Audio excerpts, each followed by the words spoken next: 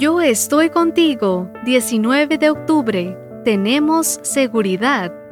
En quien tenemos seguridad y acceso con confianza por medio de la fe en Él.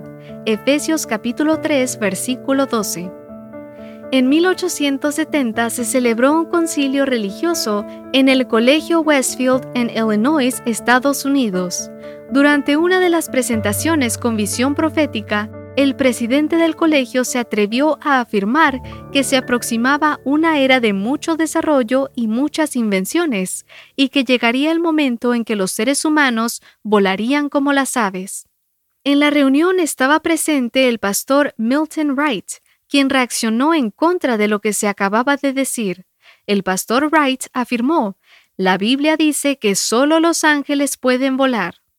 Un día, el pastor Wright llegó a casa con un regalo para sus hijos, un juguete que consistía en una especie de hélice de goma. Ese juguete despertó la curiosidad de los pequeños Orville y Wilbur, que en 1903 cambiaron el mundo con la fabricación del primer avión que voló. Ellos lograron lo que su propio padre consideraba un imposible. En algún momento todos hemos actuado como el pastor Wright, como gente de poca fe, Mateo 6:30. Ante nuestra incapacidad para entender los caminos de Dios, damos rienda suelta a nuestra incredulidad. Y es que no resulta sencillo vivir por fe, entrar en esa experiencia espiritual en la que estamos seguros de lo que no somos capaces de ver. El apóstol Pedro entiende bien lo que estoy diciendo. Al ver a Jesús hacer lo que nadie había hecho, caminar sobre las aguas, le pidió al Señor que lo dejara caminar sobre las aguas a él también.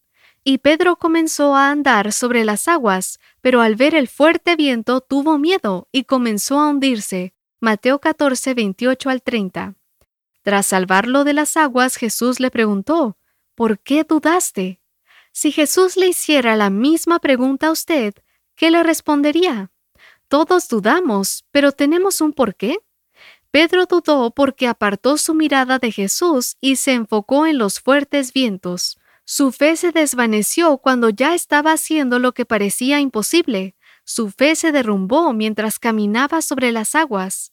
Como Pedro, usted y yo necesitamos comprender que en Cristo Jesús tenemos seguridad y acceso con confianza por medio de la fe en Él.